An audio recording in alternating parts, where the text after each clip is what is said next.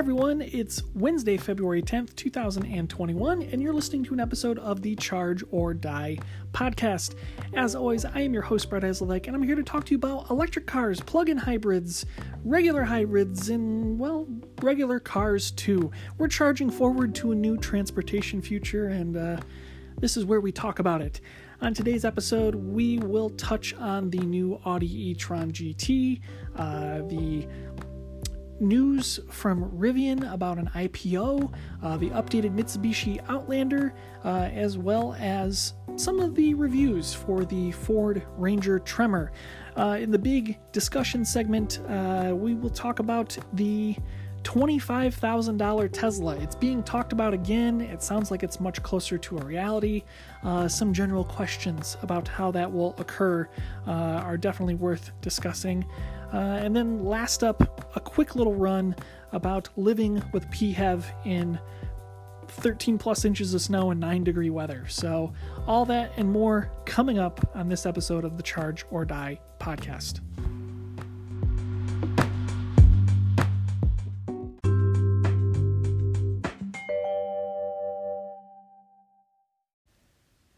So to start with the news, we'll pick up with the story that came out yesterday, which is the Audi e-tron GT. If you're familiar at all with what Volkswagen is doing, they've spent a lot of money, obviously, on the ID.3 and the ID.4, but the Porsche Taycan has really been the poster child, I guess, for their EV efforts kind of going forward.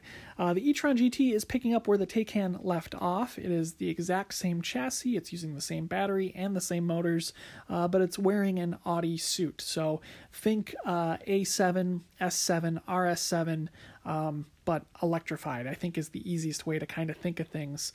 So it's got a 94 kilowatt hour battery. Base version of the Audi e-tron GT has about 500-ish horsepower. The RS version will have just short of 600. Audi is promising around 3-ish seconds, 0 to 60 for both cars. RS is obviously going to be probably much quicker than that. But with their Quattro four-wheel drive system, you're saying that this thing's going to have a really interesting performance edge with its rally heritage, so much more. Other mechanical difference, I guess, between the two of them is that the RS is going to have this locking rear axle on the rear motor, which is going to be interesting to find out how that works. More or less, I think the implication here is that the Porsche Taycan has a much more of a rear wheel bias if you're getting the all-wheel drive version versus the Quattro version in the Audi that's going to be split a little more adequately and probably give you a little bit more assurance with all-season high-performance driving. But spec for spec, hey, it kind of is what it is. Audi didn't really give range figures on the car, but it's probably safe to assume it's going to be very similar to the 200-ish EPA mile range that the Taycan has. We've obviously known that actual real-world performance is much better than in the Taycan, and I imagine Audi, will get somewhere around the same levels of stuff. Some of the exterior panels are actually shared between the Taycan and the Audi. It's not a huge bit of sharing, but you can definitely see some similar visual elements overall, particularly in the, the side profile. They look strikingly similar, but, the front and the rear, totally different. Where Audi really kind of separated themselves from Porsche with the e-tron GT is in the interior, where the Porsche has, a styling element that looks very similar to the 911, the Cayenne SUV, so many other things. The Audi is taking a lot of pages from the A8 sedan, but one thing that is weirdly missing in the Audi is that it doesn't have the lower secondary touch control panel. It's only using one in the center of the dash. It gives the car a much cleaner look, and Audi is actually going to be offering this wood plank that goes across from the driver's side to the passenger side on the front dashboard that really, I think, livens up, brightens the interior, that I hope more people select because, thinking of a car like the BMW i3 that has a wood package, it really just gives it a much more natural, comfortable feeling. And it's not to say that the Taycan isn't, Taycan, whatever. The Audi just seems like it's going to be a much more normal car. Now, what's not going to be normal is going to be pricing. where the base Taycan starts around $80,000 for the rear-wheel drive model. The base e-tron GT is going to start in a similar vein where the Taycan 4S starts. So right around $100,000 for an e-tron GT entry level. An RS model is going to run just under $160,000. These cars are going to be available later this summer. Here's hoping that they sell particularly well. I think they will, because, you know, Audi is going to Audi, and they have their Audi fans, and I think the Audi fans are really going to dig this. I would put myself solidly still in the Taycan group here, but it's definitely going to be interesting to see, too, if this platform eventually gets adapted by Bentley. I don't know if that's something that they would necessarily be too keen on, but I could definitely see a Continental GT type car coming from Bentley in this regard. You know, this might become that new Phaeton platform that kind of goes under everything at VAG, and I don't think that would be a particularly bad way to handle things going forward. So we'll see what happens there. In other news, it was kind of alluded to last night and kind of sort of talked about today. It's looking like Rivian is going to be doing an IPO sometime later in 2021 or early 2022.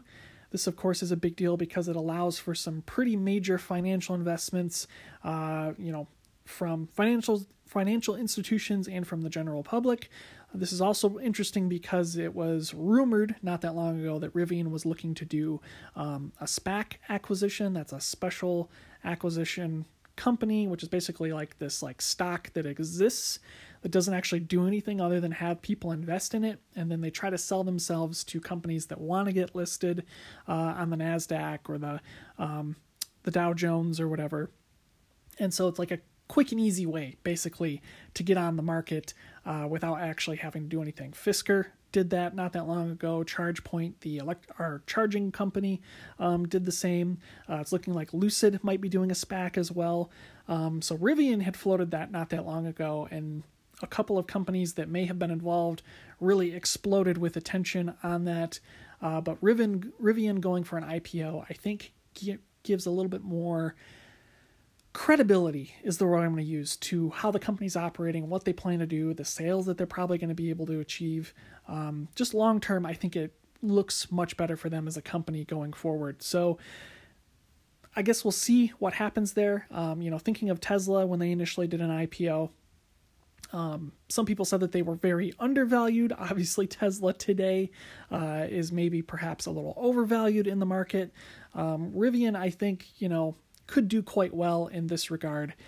So we'll kind of keep an eye on it and see what happens, but it sounds like we're 6-8+ months away from this even happening. So it's just interesting to kind of see where the market is heading. Now, while not exactly EV news, we do have an announcement coming within the next day or so about the Mitsubishi Outlander. The Outlander, which is sold as a plug-in hybrid model in Europe and the US as well as Japan, is the best-selling plug-in hybrid vehicle in the world. It's been a big deal for a long time. Mitsubishi converted a crossover that wasn't exactly selling particularly well to this electrified version that has gained a fairly decent following and has received quite a few different accolades from reviewers and many other folks, simply because, you know, it's a reliable, dependable, family-sized vehicle that gets 20+ miles of electric range and then has, you know, an engine to back it up for you to go on, you know, highway trips, go off-road, do whatever you got to do. It's a surprisingly capable vehicle, and this is important with this new announcement because it means that we are going to be getting an all-new version of the Outlander plug-in hybrid electric vehicle. This new version looks to be based on the all-new Nissan Rogue that just went on sale here in the United States. With that chassis and with this new powertrain, there seems to be a bit of an assumption that Mitsubishi is going to double the electric range, so this new version might have a total EV range somewhere around 40 miles. That would put that on par with its, former corporate rival, the Chrysler Pacifica Hybrid. The Pacifica Hybrid goes about 40-ish miles before it completely runs out of juice, and doing the same in a all-wheel drive crossover is a little bit interesting, and it's also interesting when you consider the Toyota RAV4 EV, which is slightly smaller, which has about a 50-mile range. They could really position themselves into an interesting spot here. And knowing Mitsubishi, knowing their prowess in all-wheel drive systems and off-road racing, you could get a pretty sporty little element here. So it's going to be interesting to see where things go. More than likely, the base trim Outlander will have the same 2.5-liter inline-4 and the CVT from the Rogue. Initial reports for the PHEV seem to be saying that it's going to be the same 2.4-liter engine mated to an all-new electric system that's powered by an updated battery and motor drivetrain from the Mitsubishi i-MiEVs, the late i-MiEVs that were in Japan. So yeah, I guess we'll find out more very soon, but I'm very curious to see because I really like the Outlander PHEV. I think it's a good looking vehicle. It's one that I've kept an eye on for used car sales, just because, it's a good truck. And, if you need space and you want an EV, I could think of worse ways to do things if you don't have a particularly long commute. So yeah, more on that, I guess, when news comes. And then the last little bit of news that I wanted to touch on is the Ford Ranger Tremor. The Ranger Tremor has been, it's been known about for a while. There were some initial press previews that got done a few weeks ago, and now the actual reviews are coming out, and things are looking pretty good. The Ranger Tremor is a trim package that you can get, I believe, on the XL and up in the trim of, or no, it's the XLT and up. It's an interesting configuration because it basically takes where the FX4 package is and adds a bit more. So think of this kind of as the Colorado ZR2, Toyota TRD, Ram Rebel-ish, not quite, kind of competitor. So they're adding, Fox shocks, Fox 2.0 shocks, really knobby general grabber tires, a fully retuned rear suspension, some off-roady bits on the interior and exterior, and just really making a really compelling package. And it's not particularly expensive. I think it's only $1,500, $1,700 on top of an FX4. So really you could probably get one of these for just a hair over 40 grand. And that strikes me as a very compelling deal because at least in several reviews that I've read today and videos as well, Kelley Blue Book and Motor Trend both talked about how the Tremor package basically fixes the ride and handling issues that the Ranger has been known to have, where the suspension tuning is very harsh because it's designed to have a significantly higher payload and towing capacity than many of its competitors. With the softer rear suspension and the upgraded shocks and all that, basically this thing is able to soak up bumps on the road, ride a little more quietly, just be a generally more comfortable vehicle while only losing fractional amounts of towing and payload capacity, which is always a good thing. But yeah, we'll kind of have to keep an eye out for them. We're starting to see trickles of the 2021 and 2022 Fords coming through. We've gotten several Bronco Sports at the local Ford dealer. We've gotten at least 2 Mach-E's now at this point. So I'm definitely eager to see more new Ford products coming very soon. But after the bump, we will talk a bit about a news item that floated around again today, or at least within the last 24 hours. And something that I think asks an interesting question. What is a $25,000 Tesla going to look like? Think about that, and we'll see you in just a moment.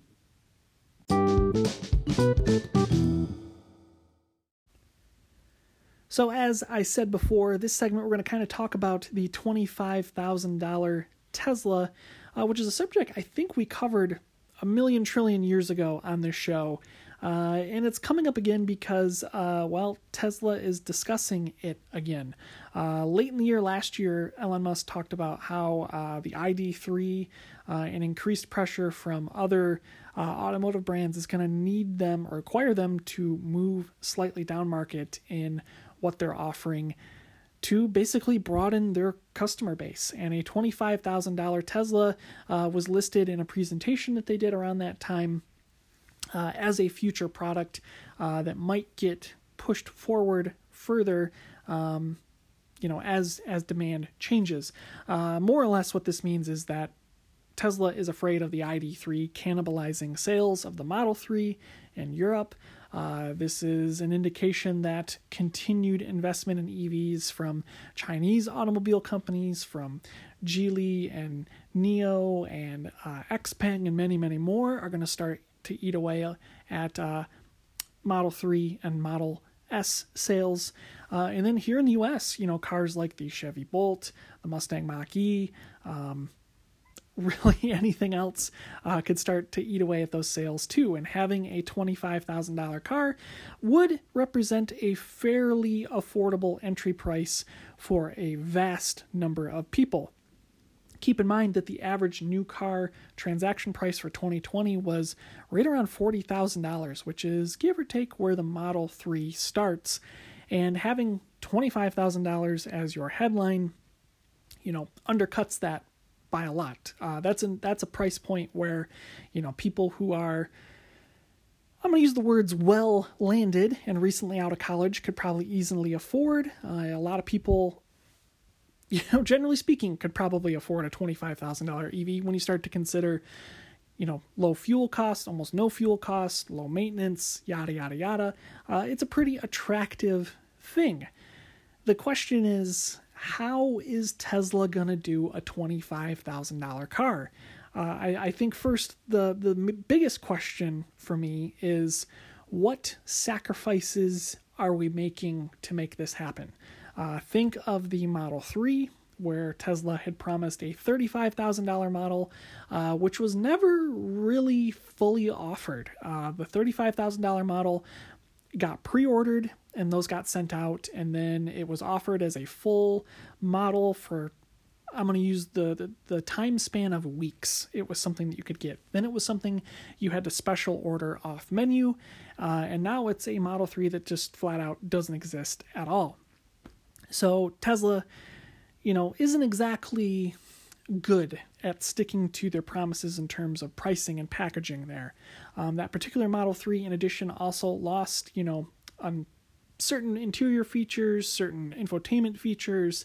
It was really a compromised vehicle to hit a price point where they really just wanted you to buy in to a higher end thing overall. I think the biggest question for me is, would a $25,000 Tesla mean that they need to develop an all-new chassis? Or is this going to be some kind of shrunken down version of what the Model 3 is on again? How much smaller does it get than the Model 3? The Model 3 being around the size of a 3 Series BMW, does this mean that this car gets cut down to something around the size of a 1 Series BMW? Or is this something that now becomes the size of a mini SE? It's a very complicated answer to a problem that I think Tesla's really only asking themselves at this point. And I personally love the idea of a small, compact, or subcompact EV from Tesla. I think it would be very interesting because, again, they do build some of the best electric motors, batteries, and software systems right now available. And, they've got to run for the block in this segment because it's quickly going to be coming from, GM, Honda, Toyota, really anyone who builds lower cost, high volume vehicles. There's going to be a $25,000 EV very, very soon here in the US. And yet, while the ID3 is that in Europe, we're not going to see anything that affordable and that sized here for probably quite some time. So all of that there, I guess the question is, then where do you build it? Building a $25,000 EV in the United States seems fairly cost prohibitive, especially for a company like Tesla that doesn't have the manufacturing capacity of GM, Toyota, Ford, or anybody else. The articles that were floating around yesterday seemed to say that Tesla was looking at building this car in China and then exporting it to global markets elsewhere. They are currently completing their Gigafactory in China right now. There's also a Gigafactory going in Germany. I believe the German factory is probably going to be building Model 3s in the not too distant future, whereas the Chinese market plant will be doing Model 3s at least initially, but there sounds like there's going to be a lot of excess capacity there. So, who really knows? Someone posed a question on Twitter yesterday, are people going to care if this cheap Tesla is manufactured in China and sent elsewhere? And that really just feels like a 2010 question at this point. We've had Chinese-built American cars in the market for several years now. We're on a second-generation Buick that's a Chinese model built in China and shipped to the United States. I don't think people care. I don't think people will know to really ask questions because the headline is, of course, it's a Tesla and it's $25,000. And I think a lot of people who know the Tesla brand are just going to leap on that. Think of BMW. BMW could have built, the 318 Ti in Bosnia for anyone, but because it's got that spindle on the grill, people are going to buy it. It's a BMW, and I think it's going to be largely the same case. So whether this $25,000 car is built, in Fremont or Shanghai or, Berlin, it really just generally doesn't matter because it's a Tesla product. And I think thirdly, the question is, can or will Tesla do it? And, as we've seen over and over and over and over again over the past few years, is that Tesla likes to talk shit, but they never really get hit or hit whatever. Like, they love to talk about the projects that they're working on. They love to say that, hey, we're going to do this. Hey, we're going to do that. And it's like you're playing a carnival game with a ball under a cup. The target is always moving. Their attention is always moving. And, thinking of a product like the semi-truck, which admittedly there have been lots of prototypes seen doing things and other things, it's largely still vaporware at this point. And Tesla has taken a lot of money from big companies all across the country on these promised semis, but Tesla has been saying that they don't have the capacity to build the batteries and the motors for them yet, so it's going back on the back burner. Think of something like the Cybertruck, which has oodles and oodles and oodles of hype, but again has shown no forward momentum in terms of development, in terms of, anything at this point from Tesla, and I think will largely be vaporware for the next few years. And to be honest, Tesla really can't afford to lose the market share to Rivian, Ford, GM, Chrysler, name any other electric vehicle brand right now in that market, because that's going to be where a ton of buying power will be in the next few years. And you would think you would want to push this truck into the forefront of the market ASAP. Then there's the Roadster. The Roadster was promised years ago at this point. People paid full prices up front for this thing. The Roadster production got pushed back another year after it having been pushed back a year before. I mean, these are all projects that are just spinning their tires in mud and in money and in whatever. And Tesla's taking deposits left, right, and center for these things, and there's no sign that they're even close to a real thing. And so for them to say, yeah, we're going to do a $25,000 car, really kind of feels like the same thing. Like, why are you adding another project to this list when you haven't finished any of the other ones that you've been working on for the last 5 or 6 years? So a $25,000 Tesla is a great idea. And I think Tesla, if they put their mind to it, could do a wonderful job with this product. But it's definitely a believe it when you see it type thing, because unless the car actually comes out, I don't think there's really any chance of it happening anytime soon. Like, I can't imagine Elon coming out on a stage in, 12 weeks and going, oh, by the way, we're doing this. It'll be available in the next year or so. It just doesn't seem feasible at this point for them as a company. So I don't know. Kind of a bit of a rant on the $25,000 Tesla, but yeah. And then there's a whole other thing. would it actually be $25,000? I have my doubts. I definitely think it's going to be a bait and switch type thing like the Model 3 was, where, yeah, it's advertised as a $25,000 model, but the actual one that you can get easily is $29,900. And, hey, beggars can't be choosers. It's a Tesla, so pay up, guys. Anyway, after the bump, we're going to talk about some PHEV things in real life right now in the coldest month that we've had in a very long time in 2021. So see ya in just a bit.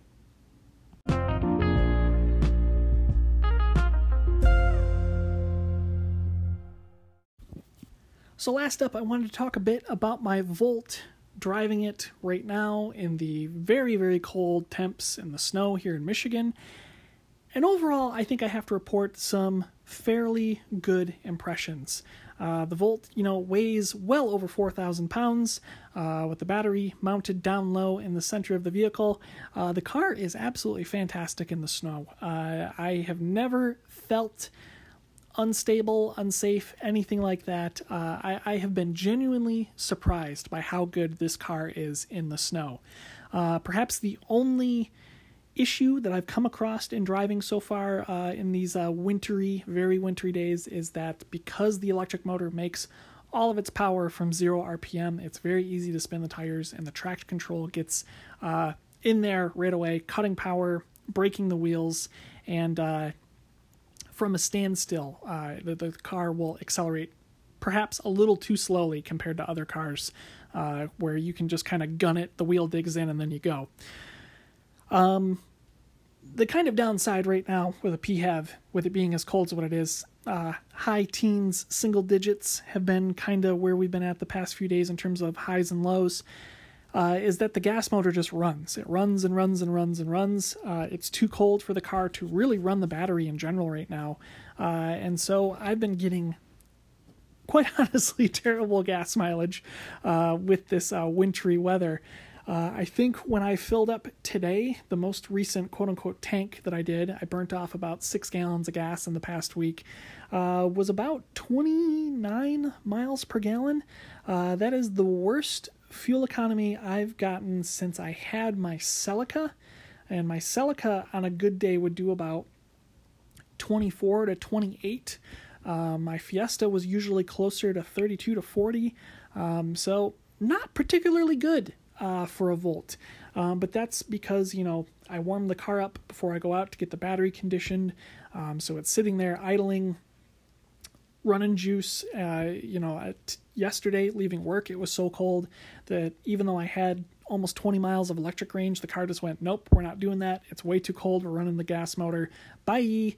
So that's definitely been a bit of adjustment. And I think as a whole part of this, I'm a little bit guilty as well because I haven't been plugging the car in as regularly as what I would like because, we got 13 inches of snow last weekend, and single digits don't do particularly well for me to walk the 0.2 of a mile to the closest charging application that I have. So, yeah, this kind of is weird because this comes in the face of a story that was posted, I think it was the end of the year last year, by one of the European testing agencies, where they talked about how PHEVs in some situations are dirtier than regular gas cars. And I think this past couple of weeks has really painted that picture pretty clearly for my Volt, where this car is, running the gas motor like crazy, and it being a CVT hybrid type thing, it'll rev way up when accelerating onto the highway and hang there for a bit until the battery gets warm. And yeah, not particularly good for the environment, but what can you do? Come spring and summertime, when the temps are a little bit better, I imagine it will do much better. The new job that I recently got has a charger available to employees, so keeping it charged up there will be much easier than my current situation. So yeah, I think we're going to be doing much better in the not too distant future. So just wanted to give a quick update on the Volt, and in just a moment we will wrap up the show.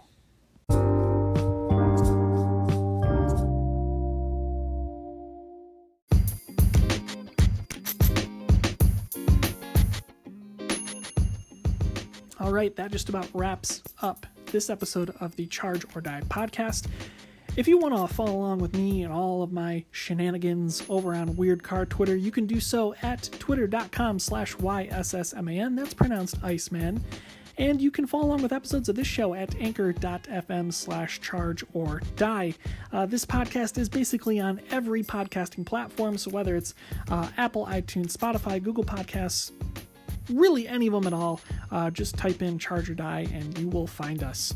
Like I said earlier, there is an announcement about the Outlander happening later this week. I believe the Chevy Bolt and Bolt EUV announcement is either on Sunday or Tuesday next week. So we'll be sure to talk about that very soon as well. But in the meantime, guys, I hope you have a great rest of your week. Have a safe weekend. And we will see you on the next episode of the Charge or Die podcast.